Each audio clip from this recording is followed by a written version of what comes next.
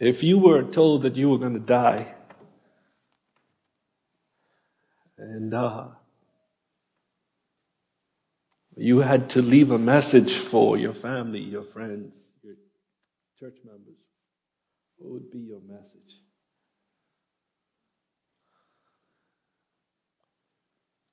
Peter, being given reliable information that he was going to die, depart, leave, under the inspiration of the Holy Spirit, put pen to paper and wrote a second epistle we call today 2 Peter. And in it he gave a reminder to the church as well as a stern warning.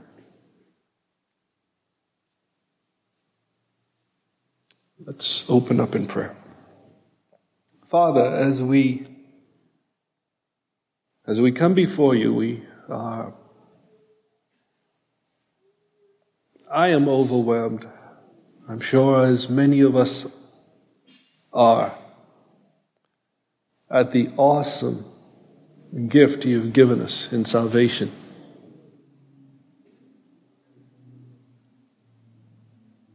We are in awe of how such a good and awesome God would want to have a relationship with creatures, beings that are so prone to wanting to have our own way, to do our own thing. And to the extent that you were willing to give us your best, your very best, to ensure that those who would believe, that those who in obedience to your word would be able to be in a relationship with you. God, thank you. And as we look forward, as we anticipate your return, how do we live in the meantime? God, give us grace. Bend our hearts toward you. Conform us to be more like your Son, Jesus. We ask these things in Jesus' name we pray. Amen.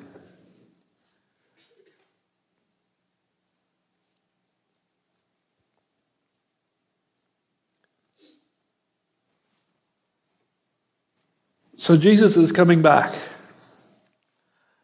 He is coming back.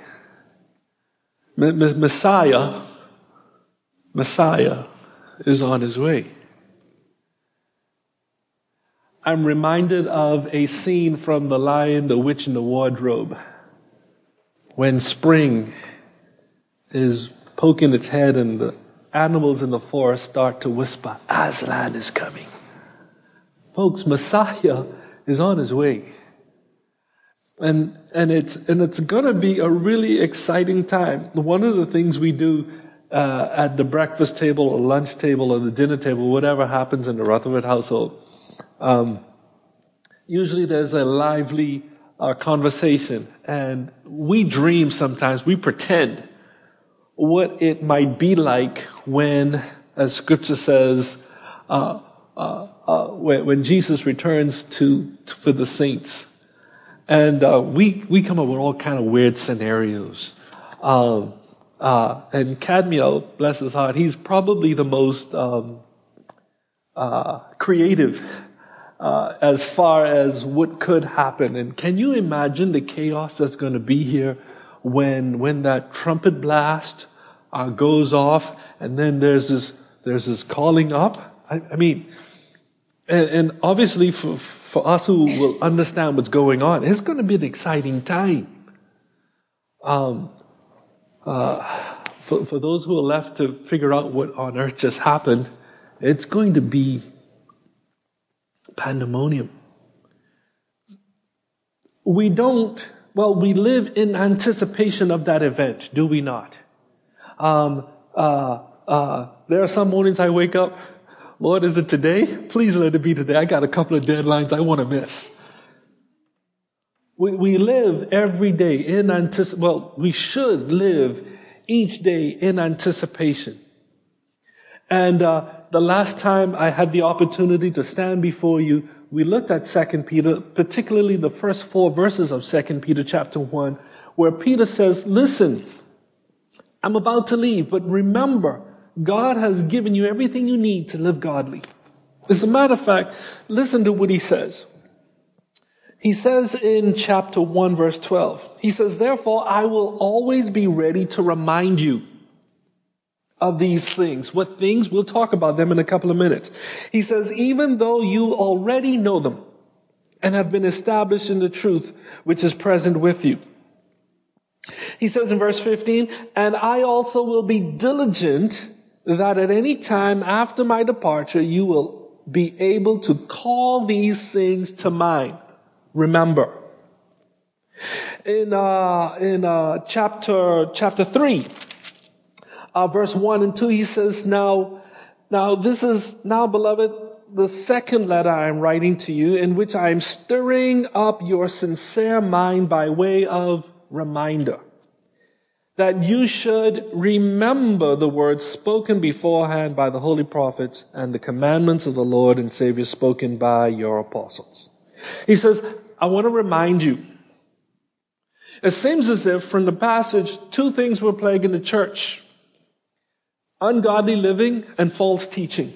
And Peter, I keep mixing the 2 up. So forgive me if I say every once in a while Paul, but I'm talking about Peter.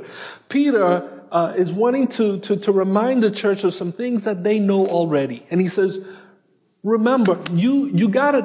You're there. You have everything you need to live godly. One of the things that tickled me when you run into some people around town, you'll ask them how they're doing. Well, right here trying.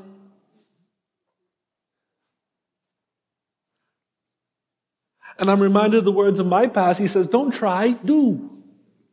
And I think that's what Peter is trying to say to the believers, by extension us. You don't have to try anymore. Do. Be. And then he says, and I promise you, I'm not going to keep you long this evening. Like I said, we have just heard the greatest message ever told. I'm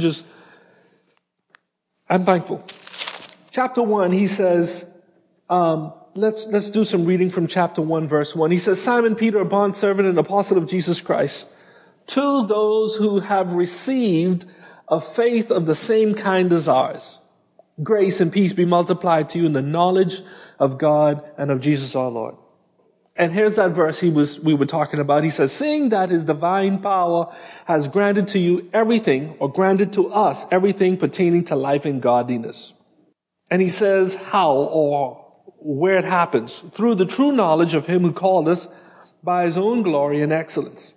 And then he says, for by these, his own glory and excellence, he has granted to us his precious and magnificent promises, so that by them you may become partakers of the divine nature, having escaped the corruption that is in the world by lust. And we've established that already. Every one of us in here who call ourselves believers, children of God, we have God's divine nature. It's been granted to us. It's been regally, it's been in an act of, I now bequeath to you. It's been royally given. The everything we need. And then he says in verse 5, he says, now for this very reason, applying all diligence in your faith, supply moral excellence. And in your moral excellence, knowledge. And in your knowledge, self-control. And in your self-control, perseverance. And in your perseverance, godliness.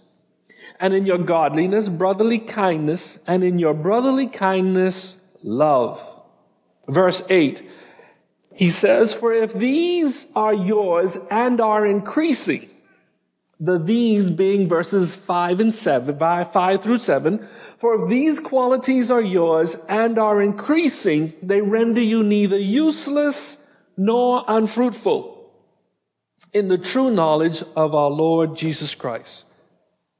For he who lacks these qualities is blind or short-sighted, having forgotten his purification from his former sins. Therefore, brethren, be all the more diligent to make certain about his calling and choosing you. For as long as you practice these things, he says, you will never stumble. For in this way, the entrance into the eternal kingdom of our Lord and Savior Jesus Christ will be abundantly supplied to you. So, ladies and gentlemen, how do we live in anticipation of a return that is guaranteed? Peter tells us how. And he says, now for this very reason in verse 5, applying all diligence. And another way of saying it would be with every ounce of effort. Supply or add or garnish these things. And it's interesting, he starts out with faith and ends with love. You're going to have to forgive me. I'm putting up with a Bible that's kind of lame. In my excitement, I lied. I fell asleep with it on my chest and it fell off the bed and kind of cracked right down the middle. But Peter says, supply, be eager, be diligent with every bit of earnestness.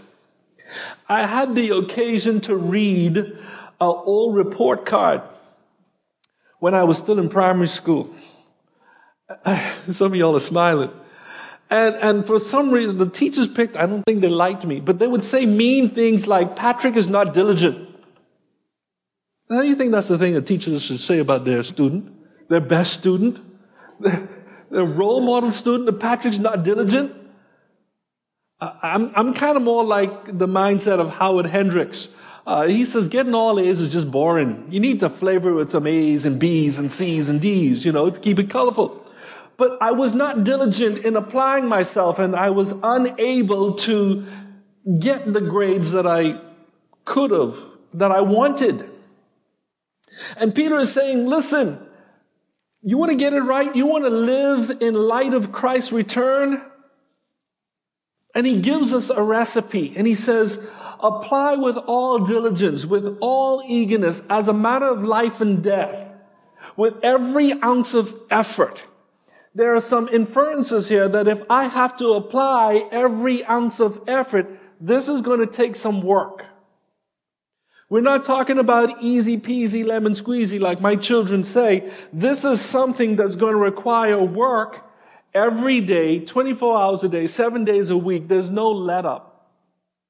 And look at all the things that he says that we should be look at the things he says we should be doing. He says, with all eagerness, with every ounce of effort, add to your faith. Now, this faith is the idea is it's I want to use the word conviction, but I think it needs a little bit more. It's that belief, it's that firm conviction that what God's word says is true, and as a result of you coming to the place that what God's word has said, that what God's word has said, that you order your life accordingly. And he says, add to your faith, supply to your faith these things. Moral excellence, for example. Well, we don't hear that. It sounds like a plague, doesn't it? What is moral excellence? Anyone want to take a guess? Where do you buy it? How do you acquire it? Here's a good working definition for moral excellence. Anything that is pleasing to God. Can that work for you? Let's try this one. The excellence of God revealed in the work of salvation. Some of you know where you will, all of us know where we were before Jesus came into our hearts. And all of us can look back and see where we were and where we are today, I hope. The idea of the excellence of God being revealed in our lives as God continues the process of sanctifying us. And Peter says, so supply to your faith this whole idea of moral excellence. As a matter of fact, listen to what Paul says in Philippians chapter 4. He says in chapter 4, verse 8, he says, finally, brethren, whatever is pure, whatever is honorable, whatever is right, what am I reading? He says, whatever is true, whatever is honorable, whatever is right, whatever is pure, whatever is lovely, whatever is of good repute. He says, if there is any excellence, there's that word again, if anything worthy of praise, dwell on these things. So how does a person with all eagerness supply moral excellence to their faith? How does that play out? How does that work outside the doors of Calvary Bible Church? We'll come back to that. In addition to that, he says, with every ounce of effort, add to your faith moral excellence. And to your moral excellence, he says, knowledge.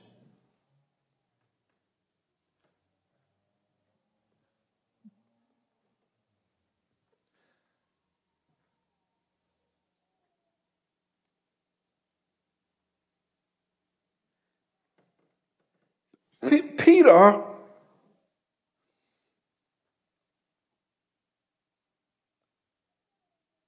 anticipating his departure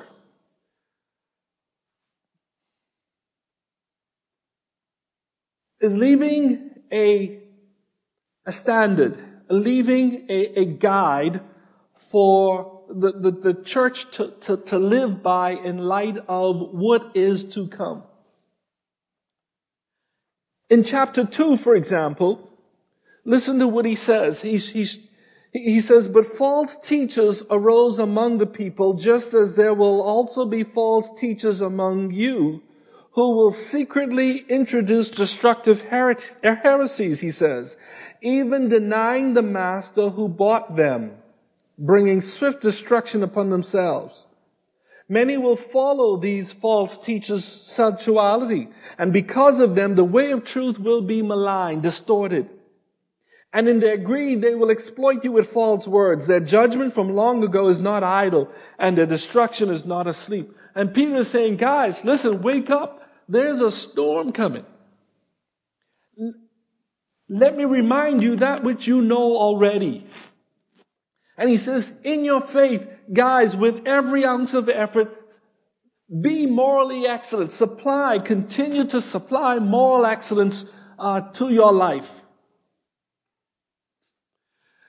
In your moral excellence, supply knowledge. This is not a head knowledge, ladies and gentlemen. This is one that is experiential.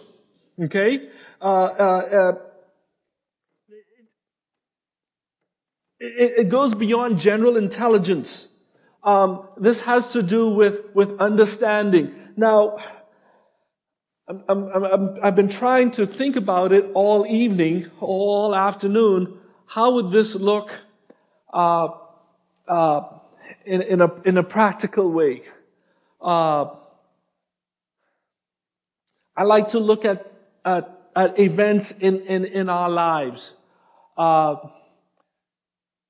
Paul in Philippians says, whatever is true, whatever, there's anything or anything of excellence, we think on these things. Peter says, add to your faith, supply moral excellence. To your moral excellence, supply, who's reading? Who's got a Bible in front of me? I'm drawing a blank. Knowledge. And to your knowledge, self-control.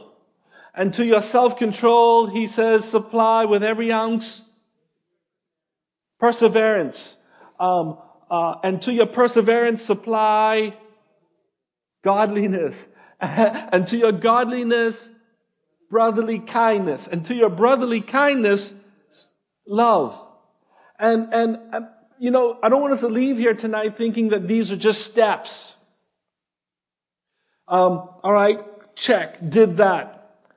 Check, did that. All of these will be clear indicators to the world that we are indeed children of God. One of my favorite times of the day, as you all well know, and I'm suspicious that some of you will agree with me, but one of my most challenging times of the day is simply sitting in traffic.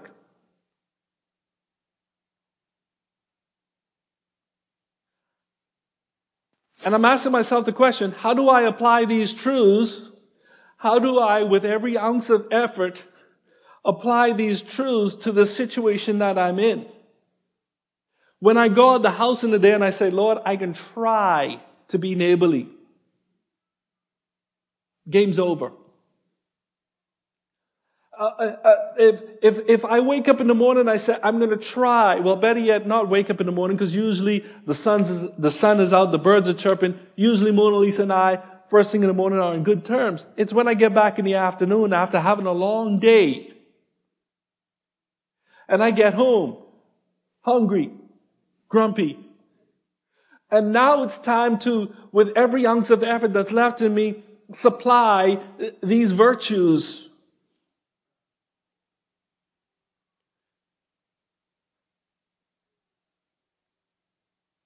How do you do it? What do you do? And here's what Peter says.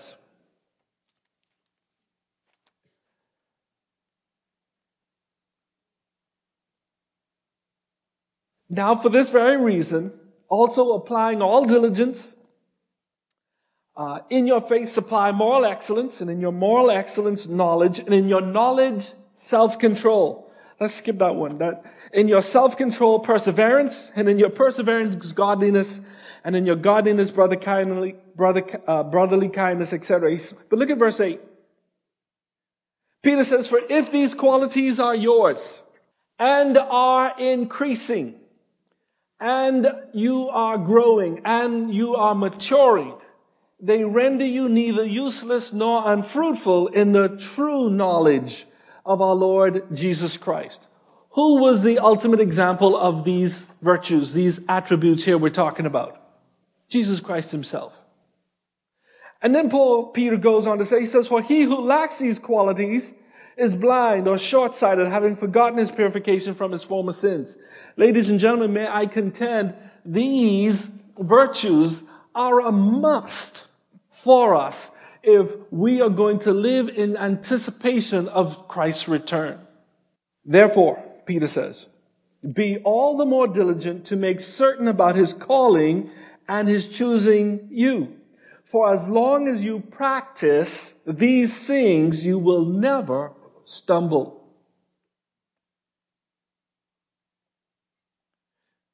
Say what? Therefore, brethren, sistren, be all the more diligent, be all the more eager, with every ounce of effort, make certain about his calling and choosing you.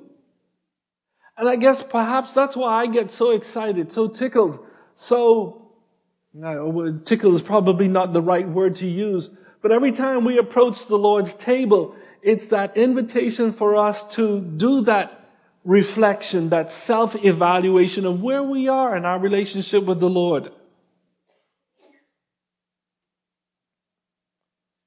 For as long as we practice, as a matter of fact, as long as Patrick practices these things, Patrick will never stumble. Try putting your name there.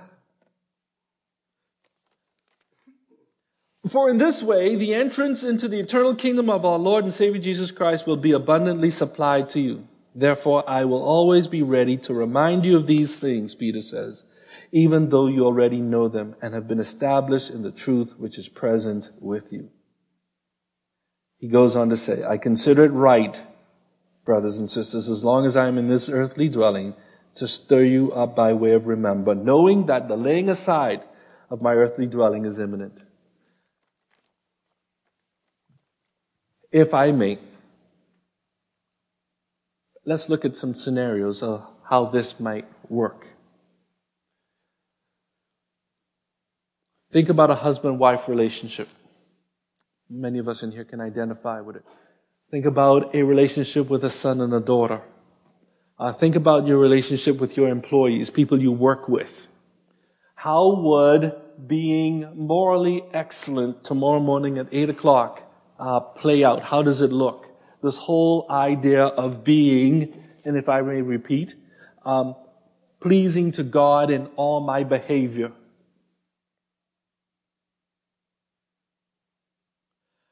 In my knowledge, as far as how much do I really know Him, and in light of how much I know Him, willing to walk in light of what I know about Him.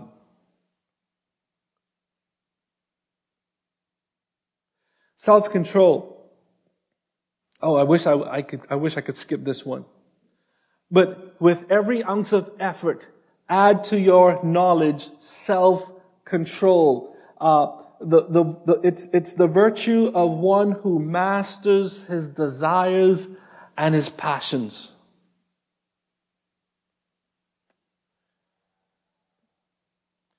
Whatever your appetite might be. I think in the King James Version it's rendered temperance or patience. Okay? How would that look tomorrow morning for me sitting in traffic? If you're a person who likes to be somewhere on time, time is an issue. I mean, if you say 10 o'clock, then it's 10 o'clock. No, it's 9:30. And you're sitting in traffic and come on.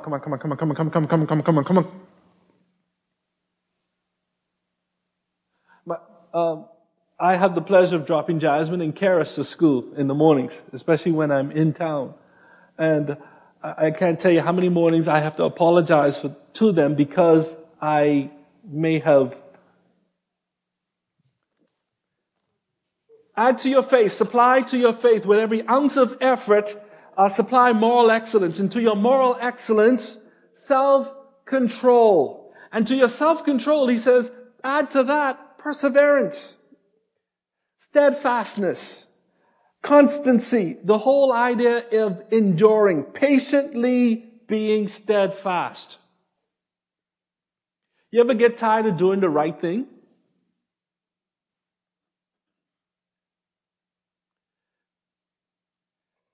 You ever get tired of being different while everybody's doing their own thing and having a good time? Everybody's kind of looking at me like I dropped out of space.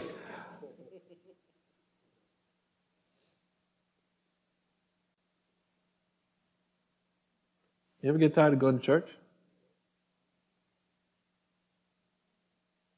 Sunday school after Sunday school. Mini church after mini church. Why can't I stay home and watch TV? Oh, I was tossed this afternoon. Do you know what they had on INSP this afternoon? Matlock Marathon.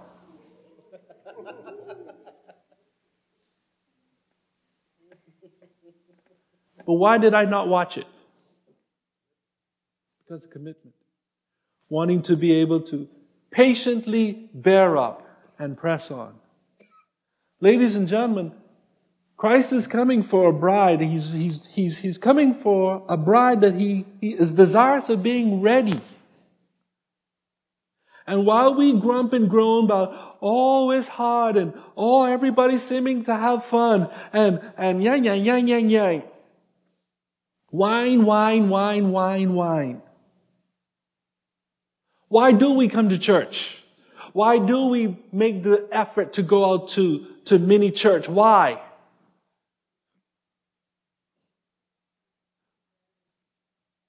Who was that, Ms. Ann?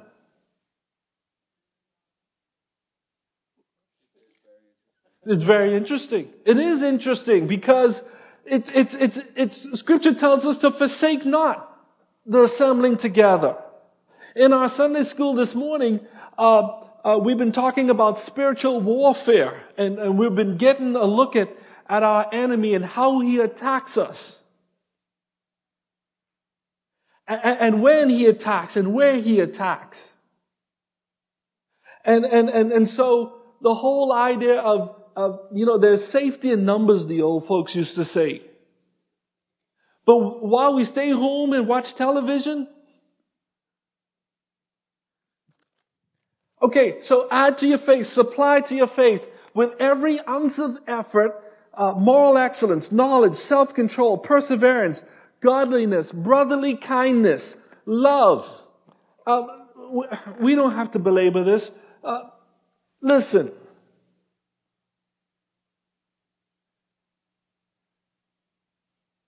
If I could put it in Bahamianese, the words of Peter is, stop trying, do. Be godly. As a matter of fact, don't be godly, just be Christian. And in your being Christian, these virtues that he talks about will kick in.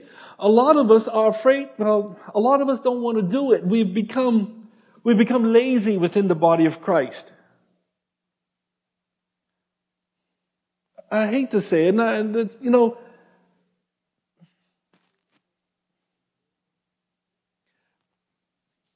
we had an interesting personality in town this past week, and I don't want to call the name. I don't like to call names in public, but you probably know who I'm talking about. But he's been on the radio. He's visited a couple of churches, a couple of higher institutions of higher learning, et cetera, and he's been saying all sorts of things in the news, and people have been flocking to him and wanting to hear him and applauding him and amening everything he said, and the church has been quiet. And yeah, as far as inspiration is concerned, rah, let's go. But does it line up with what Scripture teaches? Does any of what he has said line up with Scripture? And I'm afraid that we're being lulled to sleep. We've been sung a sweet lullaby, and we're like, yeah, pretty good. I like that. And so this whole idea of living for Christ has been an issue that we've put on the side. I can't imagine the pastors here at this church and some of the things that they hear from time to time that come into the office or that they got to listen to on the telephone. I can't imagine some of the phone calls you get of brothers and sisters who are struggling with issues. And Peter is saying it's quite plain. It's clear what we need to do. It's not about you. It's about God wanting to reveal himself to you and through you. Paul said it this way. He says, here's the mystery. It's Christ in you, the hope of glory.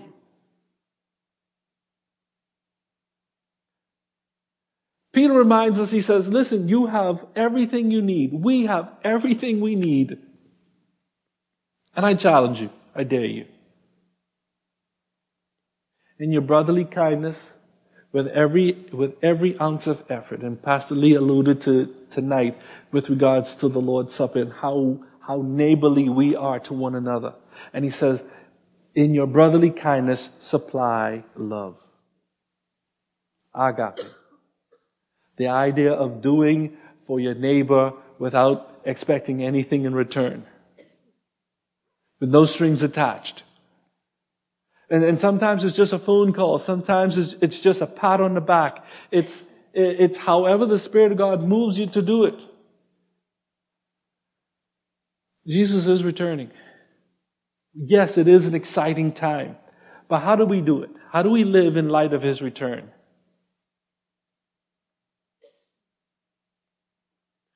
God, thank you. Thank you for your word. And thank you for the encouragement your word brings. Father, I would be the first to admit, dear God, that I don't always get it right. I'm not as loving. I don't always practice self-control. I'm not as patient. My behavior is not godly. and so on and so on.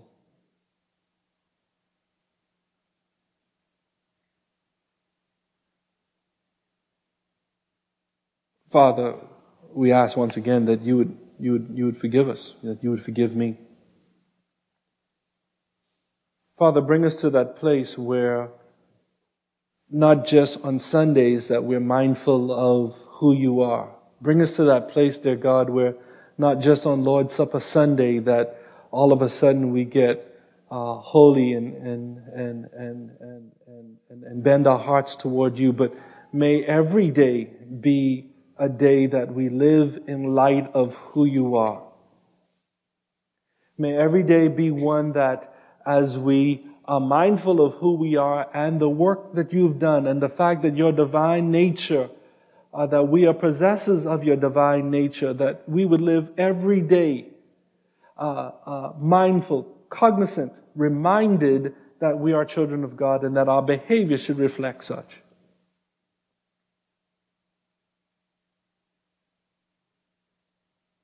Cause us, O God, cause us to grow in grace and in the knowledge of you as we continue to, with every ounce of effort that we have, supply these things to our everyday walk. Father, now as we leave this place, we ask that you would go with us. Take us to our various places of abode. May our reunion with our loved ones be ever so sweet. But dear God, we know that Monday will be here soon, and that we will be given an opportunity to live out those truths that we would have heard this morning, that we would have heard this evening. God, give us boldness. For some of us, it will begin soon as we leave these doors, the opportunity, the invitation to be Christ-like. God, go with us and give us grace. Father, we ask these things in the name of your Son, Jesus, we pray. Amen and amen.